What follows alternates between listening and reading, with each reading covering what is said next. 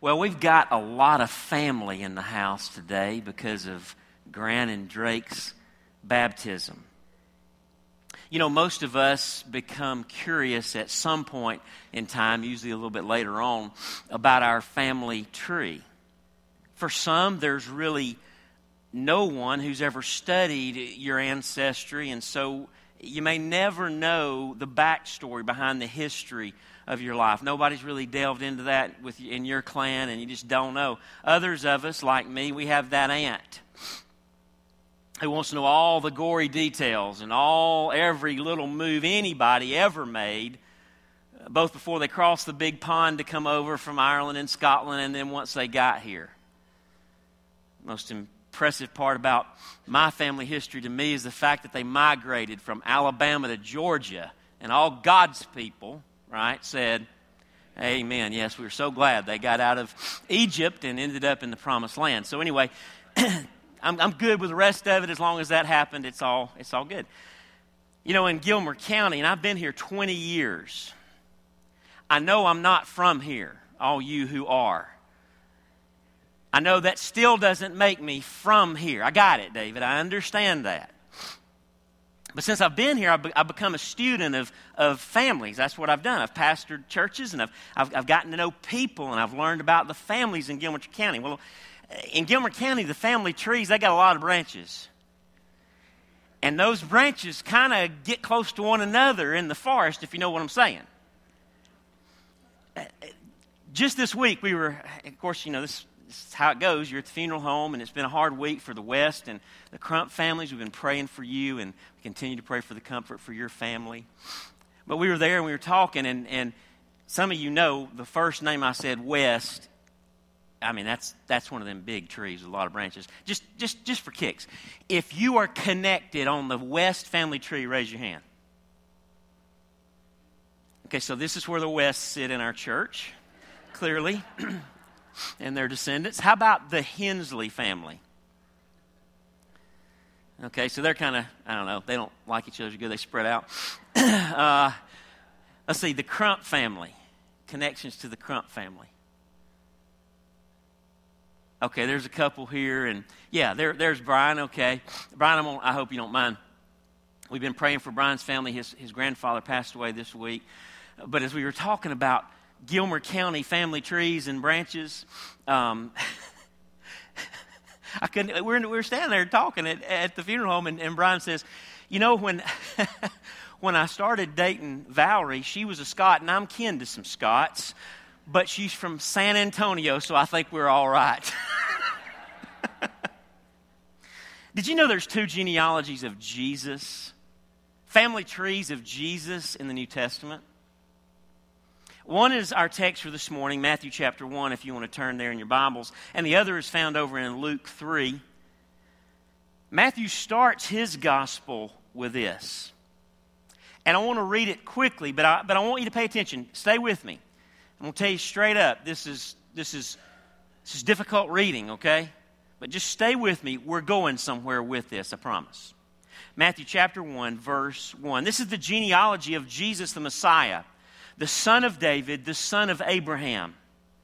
Abraham was the father of Isaac, Isaac the father of Jacob, Jacob the father of Judah and his brothers, Judah the father of Perez and Zerah, whose mother was Tamar, Perez the father of Hezron, Hezron the father of Ram, Ram the father of Amminadab, Amminadab the father of Nahshon, Nahshon the father of Salmon, Salmon the father of Boaz, whose mother was Rahab, Boaz, the father of Obed, whose mother was Ruth. Obed, the father of Jesse, and Jesse, the father of King David. David was the father of Solomon, whose mother had been Uriah's wife. Solomon, the father of Rehoboam, Rehoboam, the father of Abijah, Abijah, the father of Asa, Asa, the father of Jehoshaphat, Jehoshaphat, the father of Jehoram, Jehoram, the father of Uzziah, Uzziah the father of Jotham, Jotham the father of Ahaz, Ahaz the father of Hezekiah, Hezekiah the father of Manasseh, Manasseh the father of Amon, Amon the father of Josiah, and Josiah the father of Jeconiah and his brothers at the time of the exile to Babylon. After the exile to Babylon, Jeconiah was the father of Shealtiel. Shealtiel, the father of Zerubbabel. Zerubbabel, the father of Abihud. Abihud, the father of Eliakim. Eliakim, the father of Azor. Azor, the father of Zadok. Zadok, the father of Achim. Achim, the father of Elihud. Elihud, the father of Eleazar. Eleazar, the father of Mathan. Mathan, the father of Jacob. And Jacob, the father of Joseph, the husband of Mary. And Mary was the mother of Jesus, who is called the Messiah. Thus, there were 14 generations in all from Abraham to David, 14 from David to the exile to Babylon, and 14 from the exile to the Messiah. Whew. I'm glad we got through those 17 verses and made it. Amen? I mean, that reads kind of like the phone book, doesn't it? Right? Someone said this genealogy is like our appendix. We know it's there. We think we believe it's necessary, but we're not sure why. We're not certain what it's good for. Well, I hope by the end of our time together this morning, you'll know exactly why Matthew includes these 17 verses, and that you'll leave greatly encouraged by that. I want to talk to you this morning about this truth. Christ came to bring grace and give peace. Christ came in His first advent, in His first coming. Christmas is all about Christ coming to bring grace and to give peace. Advent is about you embracing God's grace and enjoying peace with God through Jesus. If you don't do those two things, you've missed the whole point of Christmas. You've missed the heart of Christmas. Advent is about you embracing God's grace and enjoying peace with God through Jesus. Man, what a family Jesus had. All kinds of weird names. And if you're a Jew, like Matthew's original audience was, all sorts of unexpected twists and stories and turns, as well as a host of unlikely characters in that family tree. You just wouldn't expect to see some of the branches and some of the leaves hanging in that family tree. Not when you think of Jesus, the Messiah. You see, in Jesus' day, a genealogy was like a resume. Your family and your pedigree and your clan, it made you who you were. It was your recommendation before others. And so sometimes, as we do from time to time today, folks would modify, if you understand where I'm going, they would modify their resume here and there. You can probably appreciate this. They would just leave that grandfather out. You with me? Because we're not sure how he got in there anyway. And they would write in maybe a well-known, well-respected uncle of theirs as if he were grandpa. You follow me? I mean, let's just sub in the ones that will get us the job quicker and easier, right?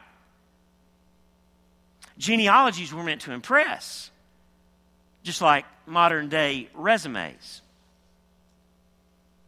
Tim Keller says, but Matthew does the very opposite with Jesus. Jesus' genealogy is shocking. Because in this genealogy, we find 5 women here. An unheard of reality in ancient genealogies from patriarchal societies. Women were seen as second-class citizens and would certainly not even have one. No one would even list one in their genealogy, much less 5. And to make it even more scandalous, most of these women were Gentiles. Immigrants, refugees in Israel from other places outside of God's chosen people. And then in the middle of this genealogy, remember genealogies were meant to impress, resumes were for getting jobs. In the middle of this genealogy, Matthew reminds us of some of the most sordid, nasty, and immoral incidents in all of the Bible.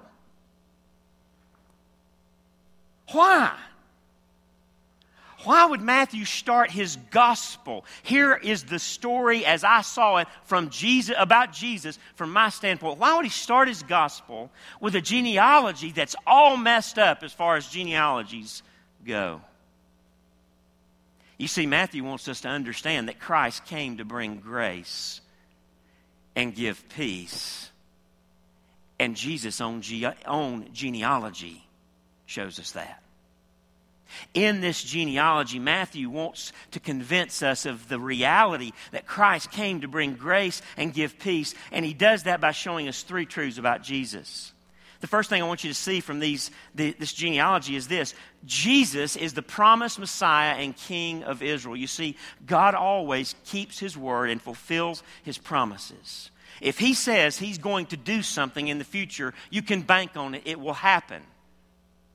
It'll be on his timetable and according to his plan, but it will happen. There are three important men included in Jesus' family tree that underscore the reality that Jesus is the promised Messiah and the King of Israel. He's the one the nation had been waiting on because of what the prophets had said.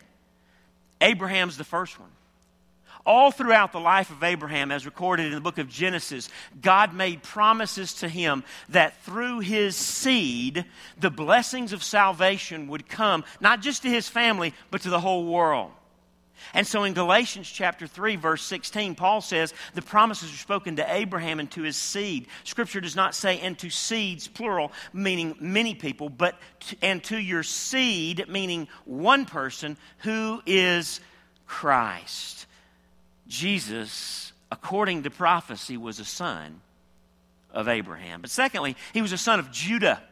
In Genesis 48, verse 10, the prophecy is get made. The scepter will not depart from Judah, nor the ruler's staff from between his feet, until he to whom it belongs shall come. And the obedience of all the nations shall be his. Jesus came as a son of Judah. And Revelation 5, verse 5 talks about him in just those terms. It says, do not weep. See, the Lion of the tribe of Judah, the root of David, that's Jesus, has triumphed. He is able to open the scroll and its seven seals. Nobody in all of heaven could touch the Lamb's Book of Life, could open up that scroll and read out the truths except Jesus, the Lamb of God, slain before the foundation of the world, whose blood bought people from every tribe, tongue, people, and nation. He was worthy, and he was the Lion of Judah, right on time with prophecy. The third man in this list that's significant with reference to Jesus' messiahship and his kingship as the King of Israel is David. Isaiah chapter 9, verse 6 says, for unto us a child is born. To us a son is given, and the government will be on his shoulders, and he will be called Wonderful Counselor, Mighty God, Everlasting Father, Prince of Peace. Of the greatness of his government and peace, there will be no end. He, Jesus, will reign on David's throne and over his kingdom, establishing and upholding it with justice and righteousness from that time on and forever. The zeal of the Lord Almighty will accomplish this, and on that morning, born in Bethlehem, he did.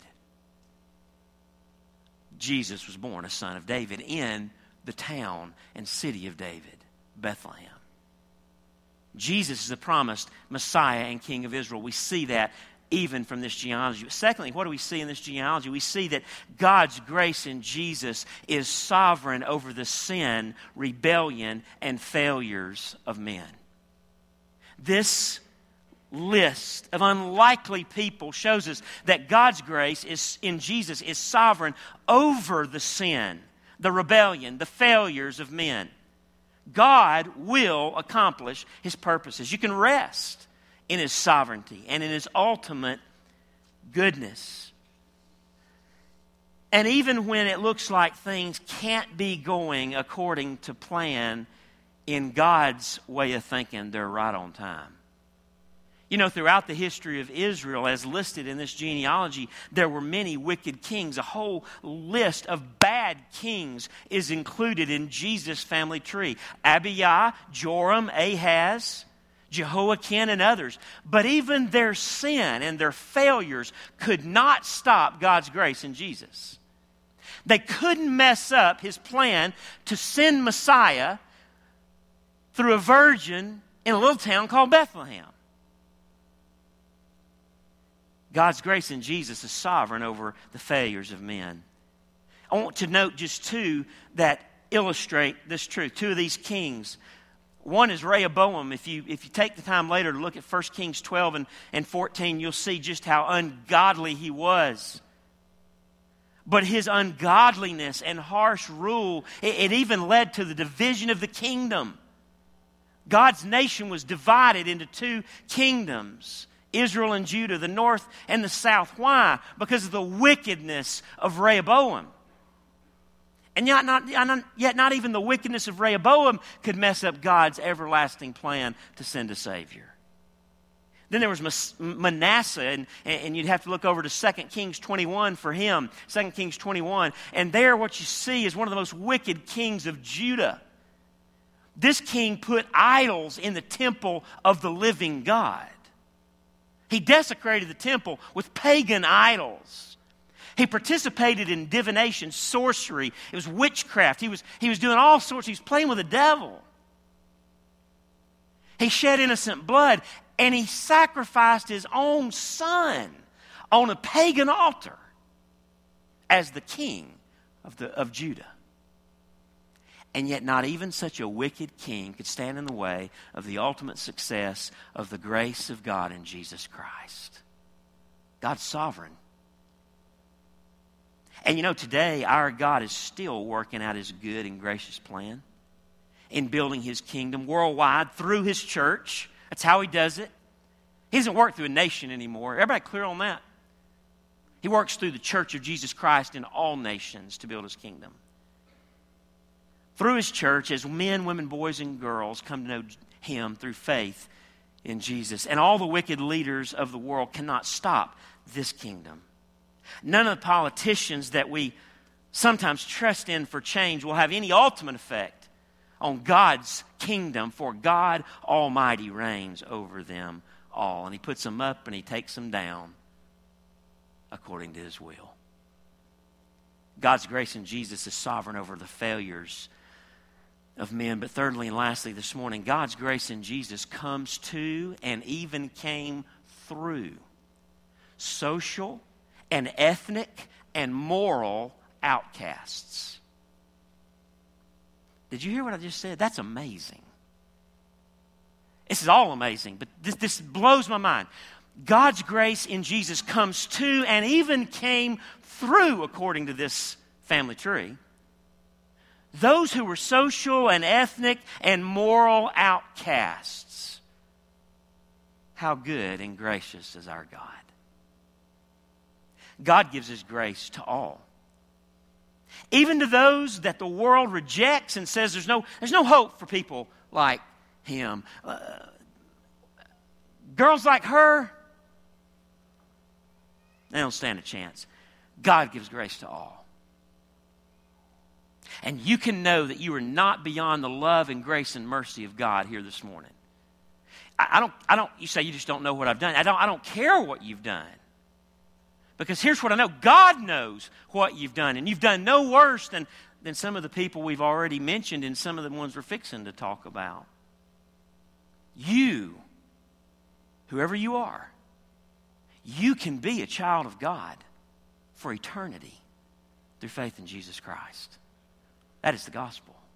And it's for all. The 5 women we mentioned earlier, they illustrate this point about God's grace in Jesus coming to and even through social and ethnic and moral outcasts. As we look at these 5 women, I want you to ask yourself a question as we go. Why would God fold into the lineage of His Messiah such women as these? Why? The first one's Tamar from Genesis 38. We're not going to go there. Just make notes about this and go back and check these stories out later. Tamar, her story's in Genesis 38. She was a conniving woman who disguised herself as a prostitute in order to seduce her father-in-law, Judah, so that she could get pregnant and have an heir. Now, how twisted and roundabout and ungodly of a pursuit is that, right? She actually was trying to get an heir that someone should have already given her. That whole deal should have worked itself out, but she went about it a totally upside down and backwards way. This lady is in Jesus' family tree. The second one is Rahab. Joshua 2 and 6 is where you can read about Rahab.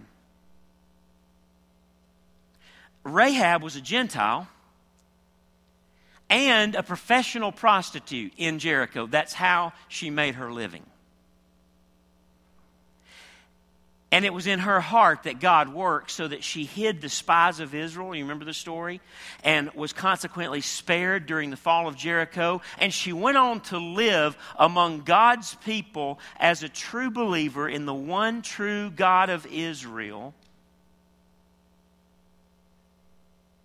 And the text says she was the mother of Boaz, who married Ruth,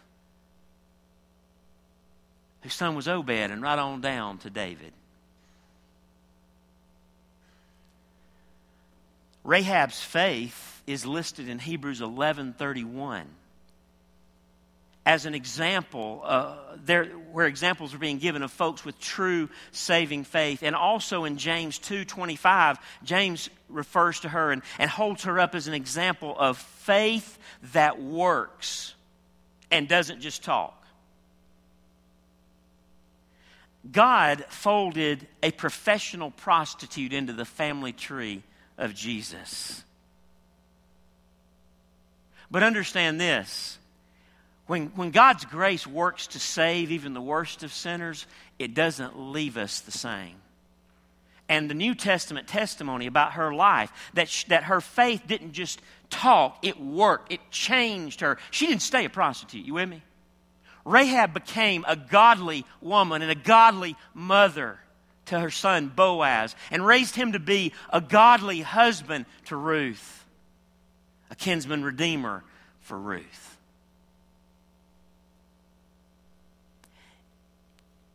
God can save anyone, but when He saves even the worst of sinners, He doesn't leave them the same. You see, if you and I profess some salvation experience that happened decades ago, and there was this moment in time where we said a prayer, but nothing's ever changed in our lives, don't be deceived. God is not mocked. Your life isn't changed because you never believed with the faith that saves. You were only fooled and deceived in your own heart to think that you trusted Jesus, because Jesus comes in and He cleans house. You don't have to clean up to come to Jesus. But if Jesus comes in, He does the cleaning. He changes our lives. The third lady is Ruth, also a Gentile, but even more so, a Moabitess, and therefore a real outcast. The Moabites descended from the incestuous union between Lot and his oldest daughter when she got her father drunk in order to get pregnant by him and have an heir. This is all in the Bible. Y'all with me? Y'all okay? Deuteronomy 23, 3-5 records a special curse on the Moabites. They were not allowed in the assembly of the Lord's people for 10 generations, and yet the same God who said, don't let them in for 10 generations, folds a woman from the Moabites into the family tree of Jesus. What a God. I mean, he's wild. He's unpredictable. And as C.S. Lewis said in the Chronicles of Narnia, He's anything but safe.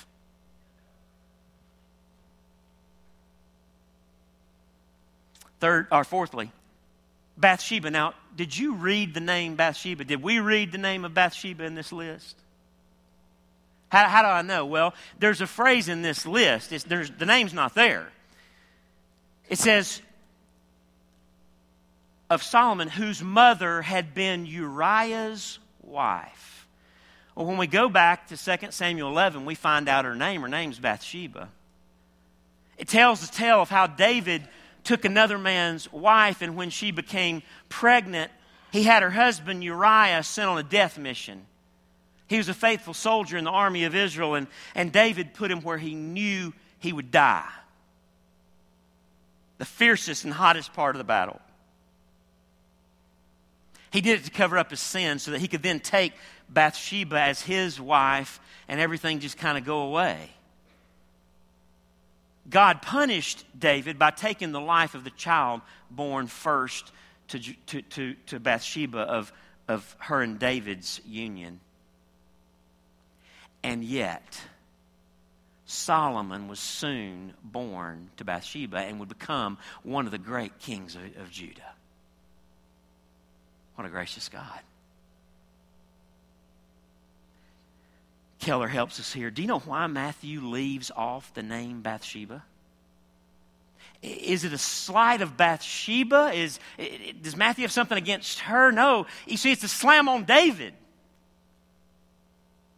It was out of this dysfunctional family where he took another man's wife. Even through such sin on the part of the great King David, it was out of this dysfunctional family and out of a deeply flawed man that the Messiah came. I mean, the deeper we go into this genealogy, the more amazing is the grace of God. Fifthly, and most familiar, Mary, the mother of Jesus, the text says, roughly 13 years old or so, just an ordinary young lady. Mary was an unlikely mother to Messiah, to say the least. She had no social status. She had no political clout in her world, and yet God chose her. God fulfilled His promise made through the prophet Isaiah in Isaiah 7:14. The virgin will conceive and give birth to a son and will call him Emmanuel. Yes, we believe that Jesus was born of a virgin. In Luke, the Bible tells us that the Spirit of God overshadowed her and caused her to be pregnant with Jesus. With no earthly father, God was His father. You say, that's just wild. That's just crazy. How do y'all really believe that? Here at East LJ Baptist Church. Well, here's the thing. If God can create the world, God can impregnate a young woman without a human daddy. If He can sustain your life and give you your next breath, He can do the virgin birth. No sweat. And if He can raise Jesus from the dead, what's the big deal about believing in the virgin birth? Galatians 4, verses 4 and 5 talk about Mary this way, and Jesus in relation to her. But when the set time had fully come, who sets the time for the fulfillment of prophecy? God. When the set time had fully come, God sent His Son, born of a woman. Her name was Mary. Born under the law, to redeem those under the law, that we might receive adoption to sonship. Why would God fold in to the lineage of His Messiah such women as these? People who are excluded by culture, excluded by respectable society, and even excluded by the law of God can be brought into Jesus' family. That's what Matthew wants us to see. In Jesus Christ, Keller writes, prostitute and king, male and female, Jew and Gentile, one race and another race, moral and immoral, all sit down as equals, equally sinful and lost, and equally accepted and loved. The grace of God is so pervasive that even the begats, as this would have read in the old King James, so-and-so begat so-and-so. Even the begats of the Bible are dripping with God's mercy. God wants us to know that His grace in Jesus comes to and even came through social and ethnic and moral outcast. He wants us to know, He wants you to know, if you don't know Him here today, that His grace is for all. And it can reach you no matter how deep in sin you've gone, no matter how far from God you've run.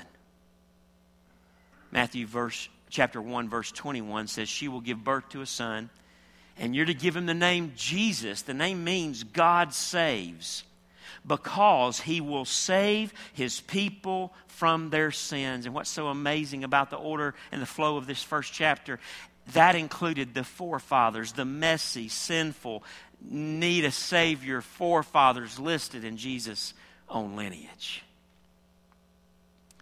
In spite of all sorts of sins, shortcoming, and social stigmas, God's sovereign grace powerfully worked to fulfill God's promises and bring Messiah, the Savior of the world, who came to give us peace with God. There's one more thing I want you to see in verse 17, and we're done.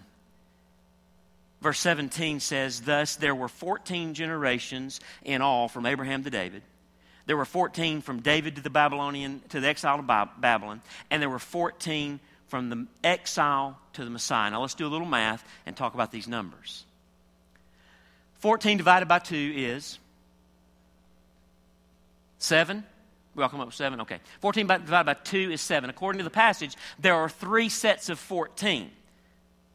So if you multiply by 2, 3 by 2, how many 7s are there? There's 6 sets of 7, right? Y'all tracking with me? Have I exceeded your mathematical abilities? Okay. Get a calculator out if you need to, okay? 3 14s breaks down to 6 7s. Everybody on the same page. This is important. If you miss this part, you're going to miss the next part. You got it? Okay. And so that means Jesus is the beginning of the 7th 7. You with me? 6 7s have already happened up to Messiah. Messiah comes. He's the beginning of the next 7. Right? So what? Okay. That's neat. Are you one of these crazy numbers guys that writes these books and says, No, I'm really not. There's a point in the text. The number 7 has always had to do with rest in the Bible. What day was it God rested from his creative work? 7th day. And so Israel was then commanded to imitate God and worship God in the Sabbath day of rest, which was what day? Also the 7th day. In other words, I rested on the 7th day. God says you rest on the 7th day. Further, every 7 years, the Old Testament tells us, the Israelites were to give the land a rest. Every 7th year, they weren't to till the ground. They were to let it rest, lie fallow, replenish and renew, rest. The land was to rest every 7 years. And here comes a zinger. Leviticus 25 tells us that the last year, hear me, stay with me, of the 7th period of 7 years, that's every, can anybody tell me? Every how many years? No. The 7th year of the 7th period. 7 times 7 is 49. I knew it. You did it without a calculator. Awesome.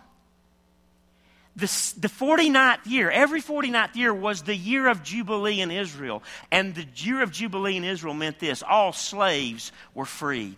All debts were forgiven. All the land and all the people were to rest. You see, this was the Sabbath of Sabbaths.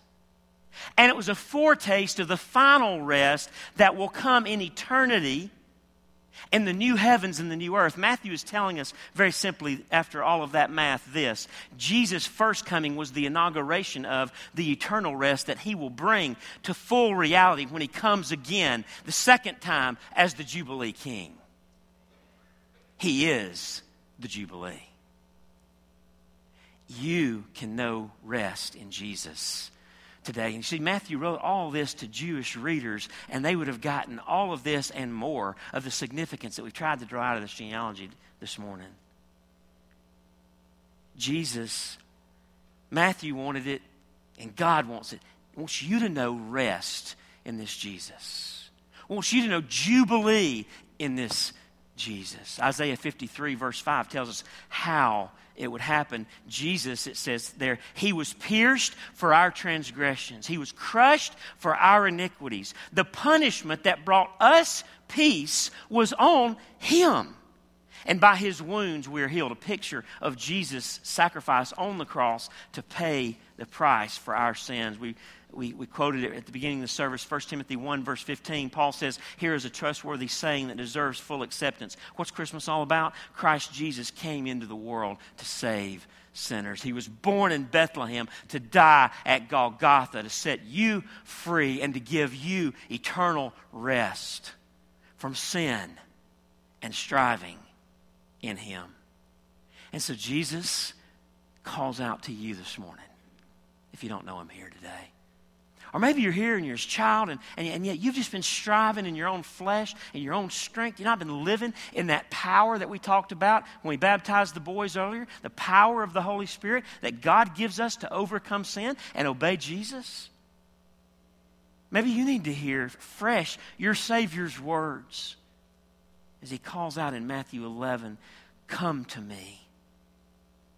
All you who are weary and burdened. Is that you today? Are you weary of striving? And are you weary of what sin has done in your life? The destruction it's brought, the devastation it's caused? Are you burdened by the broken relationships and the pain and the slavery in sin where you can't get loose from that one sin? You keep falling to it. You can't break those chains and it's got you. Are you tired? Are you burdened? Are you weary? Jesus has come to me and I will give you rest.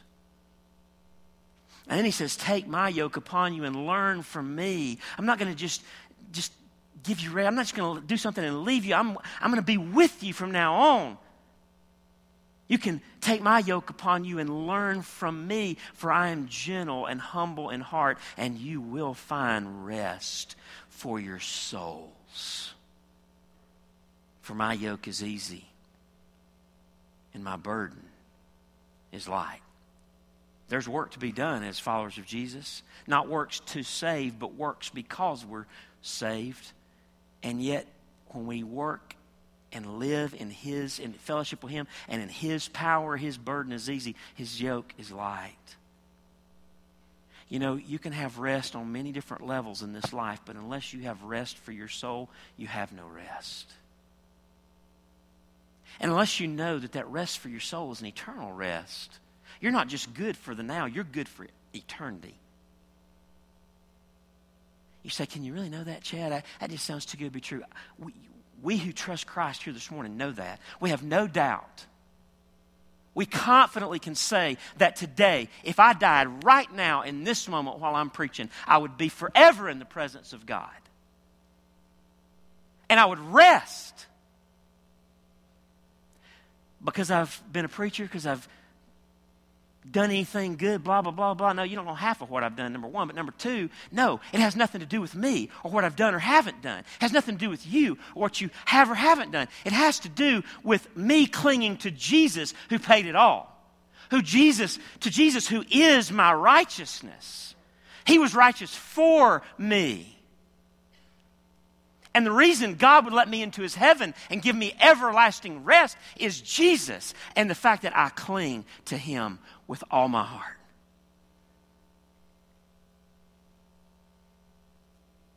There is a place for you in Jesus' family tree. Christ came to bring grace and give peace. Advent is about you embracing that grace and enjoying that peace through Jesus. So the question as we close is this: will you embrace God's grace in Jesus and enjoy God's peace through Jesus today? Come to me, Jesus says. What do you have to do? How do I get it? Chad, I want it. You come to Jesus. And you say to Jesus, Jesus, you're saying to me, you're telling me that you offer rest, that you offer forgiveness for sin, righteousness before a holy God, hope for eternity, indwelling power by your Holy Spirit right now. You say you'll give me rest. All you got to do is say, Jesus, I believe that. Faith comes by hearing, and hearing by the Word of God. We are saved by grace through faith. It's taking the gift, believing the giver really does love us and wants us to have it, and saying, yes, I will take what I can't do as a gift from you who've done it all. And I'll take it as my own. The Bible says if we call on the name of the Lord, we will be saved. Let me tell you, this is what Christmas is all about. This is what Advent is all about. And you say, it's just got to be more complicated than that. No, Jesus said about boys like Grant and Drake, next Sunday morning, little Ava that we'll baptize. Jesus said, of such is the kingdom of heaven. And if you don't become like a little child in simplicity, acknowledging sin and looking to the Savior and taking His promise, banking on His promise, taking His gift, if you don't become like a little child, you don't come into the kingdom of God. And so, yes, it's that simple. You know what the deal is with us adults? It's getting childlike. That's the challenge. That's the difficulty. That's what God has to work in our hearts to overcome, is becoming that simple and dependent and trusting of the God who will save. Will you trust Him today? Let's pray.